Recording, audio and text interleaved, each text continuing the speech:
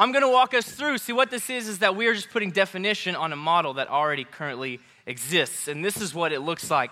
We have number one, we have discover. Discover is you learning through being in sermon or being in a worship service, listening to a sermon, being in life group, going through a Bible study. It's you knowing and learning who God is and then who you are in relationship to God. And then we have belong. Belong is being a part of a community, being a part of a life group, being a part of a group of people who are going to hold you accountable for what you do. And then we have serve. Serve is the part where you understand what your spiritual gifts are, and so it's time to put those into practice. And those gifts could be serving here at the church or serving in places outside of the church. And then we have go, which is missions evangelism. And so we're gonna be talking about these over the next few weeks. Jerry next week will preach on discover, and then we'll go through belong, serve, and go. And so this morning, I plan to give us an overview, a biblical overview of what the model that we see here in the book of Acts, chapter 2. So why is this important? Because we don't want anyone who walks in these doors to get lost in the shuffle. We don't want anyone who comes here looking to be discipled leave disappointed because we weren't ready to ask the question, what is a disciple? So that's what we're going to do. That's what James and us have been working so hard on recently. So we're going to go ahead and get started here in the book of Acts chapter 2. If you have your Bibles, please jump to Acts chapter 2. And our main idea this morning, if you're taking notes, our main idea is that United Community exemplifies a spirit-filled church. United Community exemplifies a spirit-filled church. So we have Luke. Luke is the author of the book of Acts. Luke was a physician at this time, and he was explaining to us what the first church body, this is what they first looked like, and this was a spirit-filled church. He's explaining to us what they did in light of Pentecost. Now, some of you are sitting here, you're probably wondering what Pentecost is. Well, if we go back in the Gospels, we know that Jesus died, he was buried, and he rose again on the third day. And to that, as a church, we say, amen, right? He rose again on the third day. And after he rose again, he spent some time with his disciples, and he told them, we see this in Acts chapter 1, he told them that I'm going to leave, and I'm going to send you a helper. And the helper is the Holy Spirit, and this Holy Spirit is going to give you power to be my witnesses into all the world. That's what he says. I'm going to send you the Holy Spirit. That's in Acts chapter 1. At the very beginning of Acts chapter 2, we have Pentecost. What Pentecost was this moment where the Holy Spirit descended down and came into the hearts of all the believers, all those who were following Jesus. The Holy Spirit now came down, and he was very active and apparent in the hearts of those who followed Jesus. And it changed everything. And we see the power displaying itself through Peter. Peter in Acts chapter 2, earlier in this chapter that we're going to be in, gives this monster sermon. It is a monster sermon. And at the end of that sermon, it tells us that 3,000 people came to Christ because of it. 3,000. And that's in Acts 2, verse 41. We find ourselves in Acts 2, verse 42, and that's where we're going to begin. So he's telling us what the church body looked like right after Pentecost, right after the Holy Spirit did his thing, and over 3,000 people came to Christ. So he's explained to us also what their discipleship process looked like, what their community was like. So why I chose United Community? Well, the reason I chose that is because this passage is more than just telling us what Christians did together. As a matter of fact, in most of our modern English translations, there's a Greek phrase. By the way, there's some Greek in here. I went like all nerdy Greek this week in my sermon prep, so I'm going to be throwing out some Greek to you guys. But in this passage, there's a Greek word in most of our modern translations that we don't have. And it's a big Greek word. I'm talking like if you look it up, it's like this long. And it's one that we miss. If you have a King James Version Bible or a New King James, you'll see this phrase. In the passage where it says, and day by day they went to the temple together, if you have a modern translation, it's missing a little phrase. But that phrase is that they were of one mind or of one accord. That's what the Greek says. And I don't want to gloss over this. I don't want to skip over this because what we need to know is that this early Christian model, in what they did together, they were united in what they did together. There wasn't division amongst them. They weren't doing it for the sake of doing it, even if they disagreed. They were doing it with one mind, with one accord. They were doing it together. I can't skip over that. We can't miss that. So it's united community. Unity is vital. We have to understand that unity also is the means in which they did what they did. Everything they did it in unity. It was the means. And so this morning we're going to talk about what they did and how they did it. So, there are 4 characteristics of a Spirit-filled church. Also, I need to explain to you something too. When I say church, I don't mean this building. By church, I mean the believers. Believers who are in Christ. We are the church. And that's what I'm getting at. I'm not saying that it's a Spirit-filled room. I'm saying it's a Spirit-filled body. Spirit-filled people. First characteristic of a Spirit-filled church is that it is a learning church. A Spirit-filled church is a learning church. If we look in verse 42, it says, and they devoted themselves to the apostles' teachings. Now, what we need to understand is that the apostles' teachings were more than likely the teachings that Jesus taught them. You see, in Matthew 28, we have the Great Commission, and in that passage, Jesus tells them to teach the people all that I've taught you. So this is a response to that. The disciples were now keeping their end of the bargain, and they were teaching all that Jesus taught them and commanded them. The disciples were the guardians of this message, and they wrote these down to later form what we have, which is our Gospels. They were the guardians. They're the ones who continued to pass this along. The word devoted in most of our Bibles is in the past tense. But if you look at the Greek, which I did, it's in the imperfect tense, which means it should actually read that they were continuously devoting themselves to the apostles' teachings. Why is this important? Because it wasn't just some one-time thing that they learned and then they moved on with the rest of their life. It was something that every day they continued to apply, they continued to relearn, they had to continue to back it up. Every single day they learned and they kept learning and they kept learning. It wasn't something that you took a test and then you were done with it, right? We've all taken a test in high school. Most likely it was a math class, and we learned how to do the Pythagorean theorem and we passed on the test and we forgot how to do it after that, right? Yes, but it's not that. It is something that they were continuously learning. They continued to put it into practice. It was ongoing. And the reality is that we can't devote ourselves to the Word of God unless we are willing to submit to the Word of God. John Stott says this, the Spirit of God leads the people of God to submit to the Word of God. The Spirit of God leads the people of God to submit to the Word of God. Why is it more than knowledge? Well, it's because knowledge without application is in vain. Take this, for instance. I played a lot of sports. I played basketball, football, and baseball growing up. But when I was 7, I decided to do something different. I decided to play soccer. Now, I don't like soccer. I'm just going to say it. But I thought that I would try it just for fun. So during my one season of AYSO soccer, and it was one, I was quickly done with soccer. They taught me how to pass. They taught me how to properly kick the soccer ball. I was even goalie for a game. And I was bored out of my mind. But I was even goalie for a game, right? I did these things, but it was just for one season. So if I were to say that 7 years old, I learned these different things about soccer, and let's say Montreat College's soccer team was out in the park playing right now, and I decided, hey, you know what? I'm going to go jump into the game. Do you think I'm going to be at all competitive?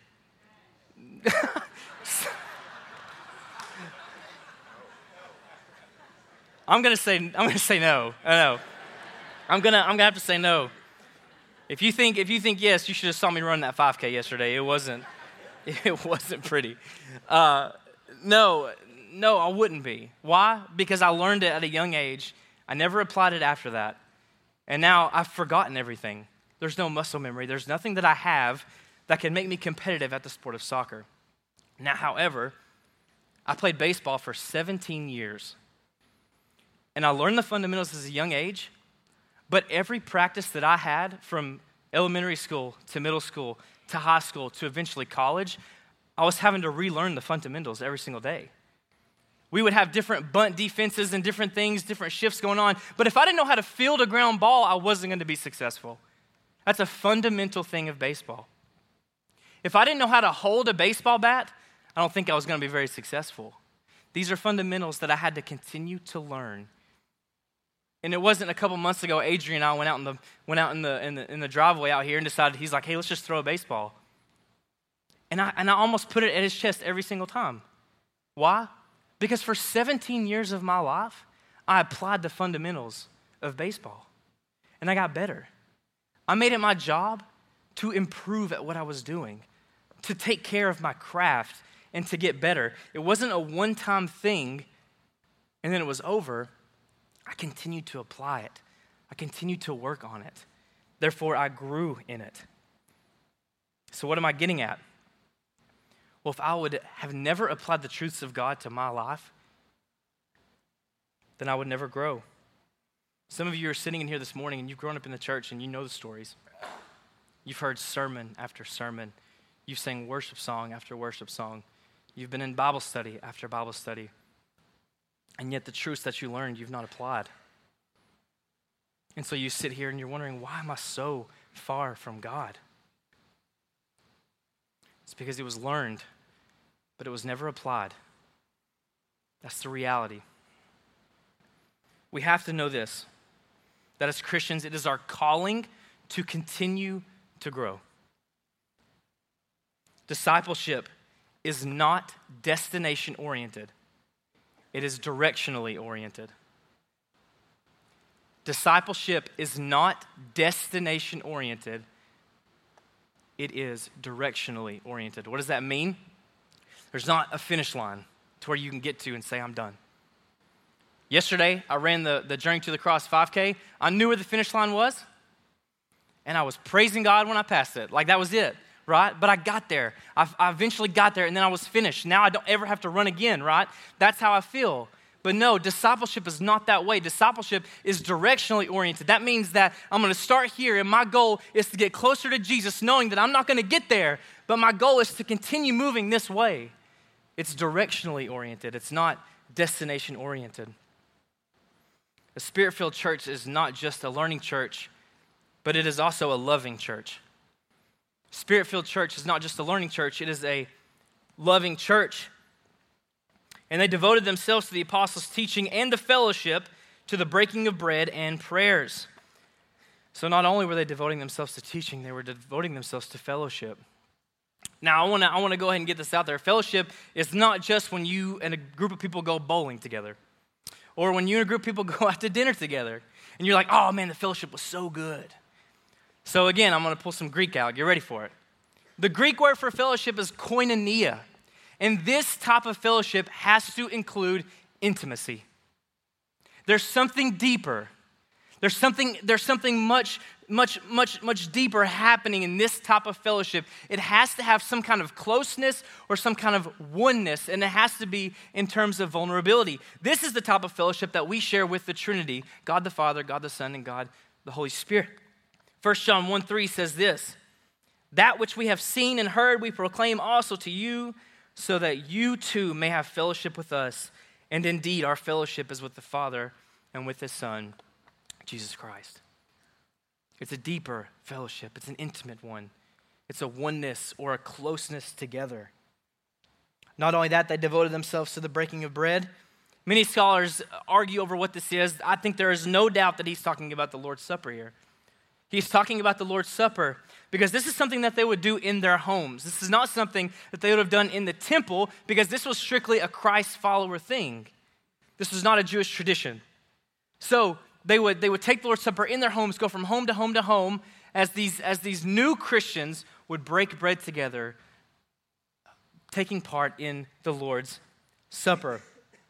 See, this was also part of the teaching that Jesus taught the apostles.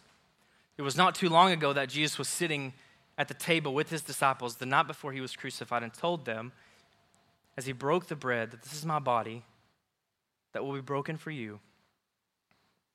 And this is the wine, and this represents my blood, which will be shed for you. I want you to eat this, and when you do, I want you to remember me. This was part of the teaching. See, the Lord's Supper is not just doctrine, it was a command by Jesus.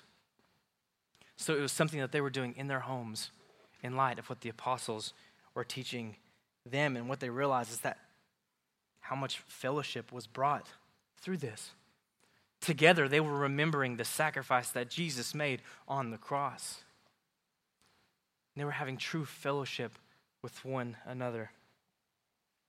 Verses 44 and 45 say this, and all who believed were together and had all things in common, and they were selling their possessions and belongings and distributing the proceeds to all as any had need. Now it says that and all who believed were together. I think it would be a stretch to think that all 3,000 of these new believers were in the same house. They were not. Actually, they were separated. They were separated into companies or smaller congregations according to their language, their nation, or other associations. And what this did is that they found themselves being small in number, that they were having to be together as Christ's followers, just them, as they were having to figure out what to do in this world. And so their mutual love for each other grew so much because they were of one mind, they were of one accord, and they were doing these things together. In verse 45, they were selling their possessions and belongings and distributing the proceeds to all as any had need. See, they were sharing what they had with each other. They were living in this communal society, and there's a sense of spiritual unity expressed itself in communal living. There were those among them who had needs, and there were those among them who could supply those needs. That's the reality of what was happening here. You see, the book of Acts tends to push persecution closer, probably 4 or 5 chapters down the line, but there was without a doubt that there were social and economic sanctions that were coming down on the followers of Jesus even now. There was persecution happening. Christians were being persecuted, therefore a need to have someone with them at all times. They were sharing with each other. They were helping each other out.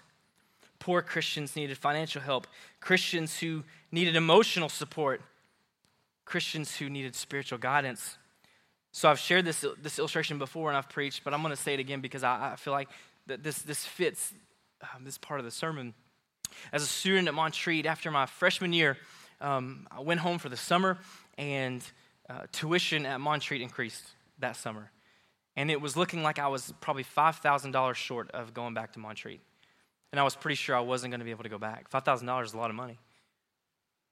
Well, I had this woe is me mentality.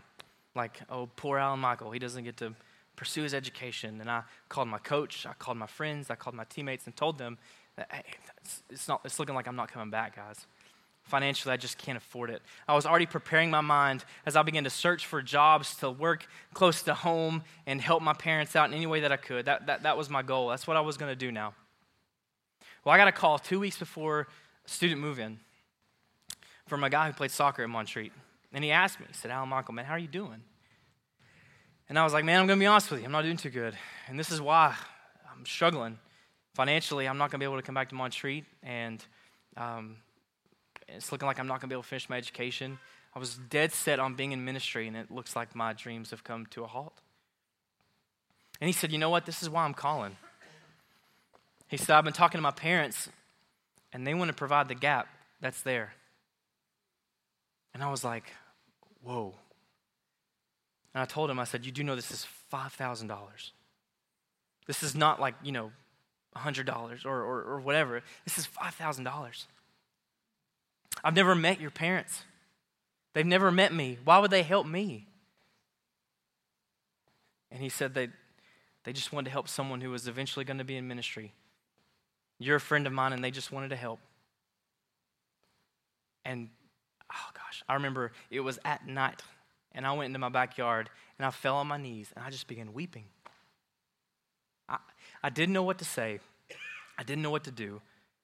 And so I told him, I said, thank you isn't enough. And I told him, I said, after I graduate, I'll pay you back, whatever it takes. He goes, no, we don't want your money. We don't want it. What I had was a financial need. It was a financial burden. Was it something that I could have lived without? Yeah, it is. But they put their money towards something, and they didn't want a reward. They just wanted to help. They just wanted to help. And some of you are sitting in here and you have a financial need. Some of you are sitting in here and you have emotional needs. You might be sitting in this room and you're dealing with a separation of your marriage. and it's tearing you apart. You might be struggling with ghosts that are coming from your past. You don't know how to handle these. Let me tell you something. You do not have to go through this alone. There's many of you in here who have spiritual needs.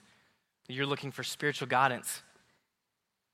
You hear these things, you hear these truths, but you don't know exactly what to do with them. And so you need guidance. I'm so convinced that there are many sitting in this room who do not understand what grace is. And so when you sin, you beat yourself up and you tear yourself down because you don't understand what God's grace looks like. You don't have to go through this alone. Period. Spirit-filled church is a loving church. Well, what do? Well, one easy on-ramp for you guys is to be in a life group. To be in a life group. To join a group. And when you join that group, you have to share with that group. You can't sit in a corner and just listen. You have to share. You have to open up. Nobody can help you if they don't know what it is. And if you're in this room and you're a life group leader, you've got to make space for this. You've got to create space for people to open up and share, because you'll never know what's going on in their heart if they never share. The Spirit-filled church is a loving church, and we're called to help each other. The Spirit-filled church is also a worshiping church.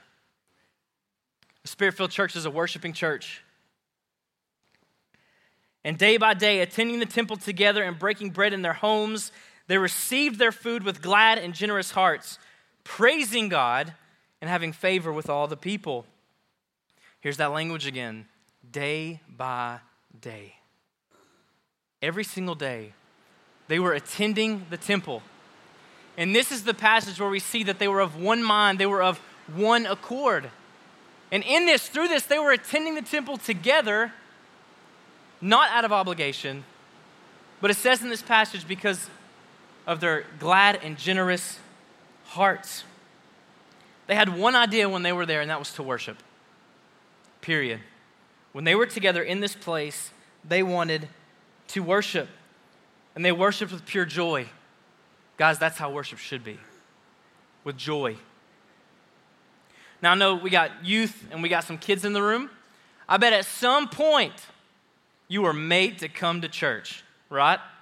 Maybe it was this morning. Your parents were yelling at you to get out of the bed, get in the shower, get your corduroys and khaki pants on. That's what my mom always said. And get in the car because we're going to church, right? You're made to go to church. And many of you may have grown up that way too. That's how I was raised. I was forced. Doors were open, now Michael's front row. There he is. You need to hear. You need to hear what the preacher says this morning. That's how it was. But let me tell you something.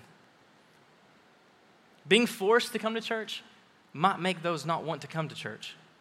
What if going to church was not an obligation, but it was an opportunity to worship God? What if, instead of something where we teach our kids this is what you have to do, it was a chance to be among believers and worship the one who created everything?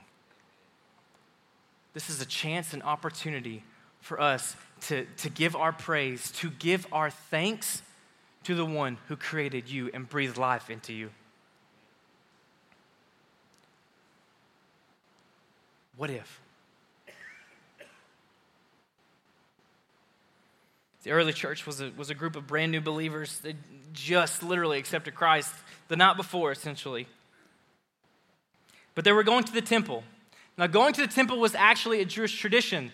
This was not something specifically for Christ followers. It's something that they always did. And when they would go there, what they would do is they would provide a sacrifice to be laid on the altar to atone for their sins. And this sacrifice would be killed, and then their sins would be forgiven. Now, this sacrifice was something that was innocent. It was spotless. It was perfect. It was worthy enough to be sacrificed to God. But at this point, going into the temple, that's not what they did anymore. They didn't sacrifice anymore. You want to know why? because Jesus taught them that he was the perfect, spotless Lamb of God who come to take away the sins of the world. He is the only worthy sacrifice, worthy enough to take all of our sins on his own shoulders, and that's exactly what he did. When he was on the cross, he was the perfect lamb that was slain for every sin that you've committed, every sin that I've committed, and every sin that we will commit. That's what he did. And he was the only worthy sacrifice to cross the bridge to reconcile you back to the Father. No animal was going to be able to do that anymore. No animal could do that. He was the only one. He was the only perfect, righteous one to be able to do that, and he is so worthy of our worship. And that's what they did. They worshiped with joy, with gladness. John Piper talks about inward worship and an outward expression of worship. Matthew 15:8-9 says, "This people honors me with their lips, but their hearts are far from me. In vain do they worship me." You see, inward worship is something that must be happening. There has to be an inward worship going on in our hearts. And so you're probably wondering, what is inward worship? Inward worship is when you set your hearts on the things that are above, not the things that are on this earth. It's when you set your minds on the kingdom of God, not on the kingdom of earth. That's inward worship. But then through that should be an outward expression of worship. Romans 12:1 says this, "I appeal to you, therefore, brothers, by the mercies of God, to present your bodies as a living sacrifice, holy and acceptable to God, which is your spiritual worship." Outward expressions of worship. Part of that is how you act in this very room. Are you engaged with the music? Are you engaged with the sermon? What about at home? Are you displaying the gospel at home? Now, here's what I'm not saying. I'm not saying that you have to go home and you only listen to Casting Crowns and Hillsong worship. That's not what I'm saying. But what I am saying is that when you are completely gripped by the gospel, then an outward expression of worship will come naturally. It will. An outward expression of worship without inward worship is in vain. And an inward worship without an outward expression is fruitless. Characteristic number 4, a spirit-filled church is an evangelistic church. Spirit-filled church is an evangelistic church. In verse 47, praising God and having favor with all the people, and the Lord added to their number day by day those who were being saved. You see, the church here, they were not too preoccupied with learning, sharing, and worshiping that they weren't there to be able to witness. They weren't too preoccupied with these other things. It was in their DNA. It was in their blood to do so. It wasn't just a once-a-year Easter outreach where we get all the people together, we pep them up, and we send them out. It was a lifestyle. It was in their DNA. It's who they were, and they did it together, and they evangelized, and so God continued to add to their number day by day. God blessed their endeavors by adding to the church. You see, here's the reality. It's God's work to add souls. It's God's work to save. This is a great comfort to people who are in the ministry and to Christians. God was continuously adding. As day by day, they were continuously learning. They were continuously loving. They were continuously worshiping. And they were continuously evangelizing. So he was continuously adding.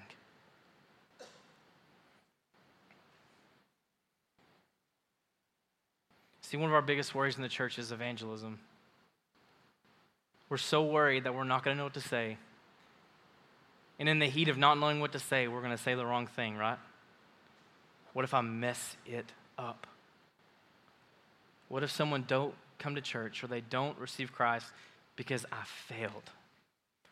Well, let me tell you this. God is the one who saves, not you. It's the work of God, not the work of man. That should give you comfort to know he's the one at work, not you. Jerry preached about this last week, but we were given the gift of the Holy Spirit, which gives us the power to witness. That's what God gave us, to have the power to witness.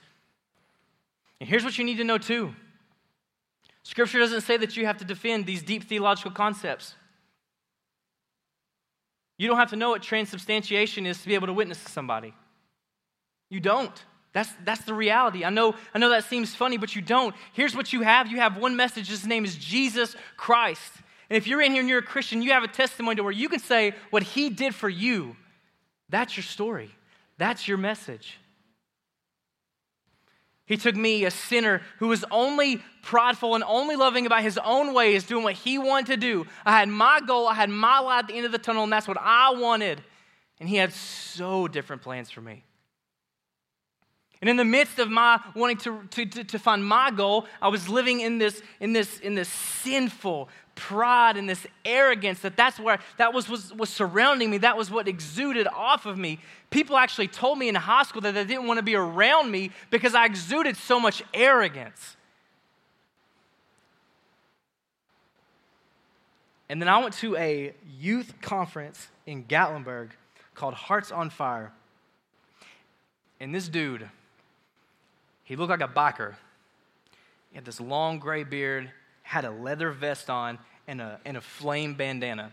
I can't make this up. I can't remember his name, but I know he was from the Middle East. And he was preaching the gospel to me.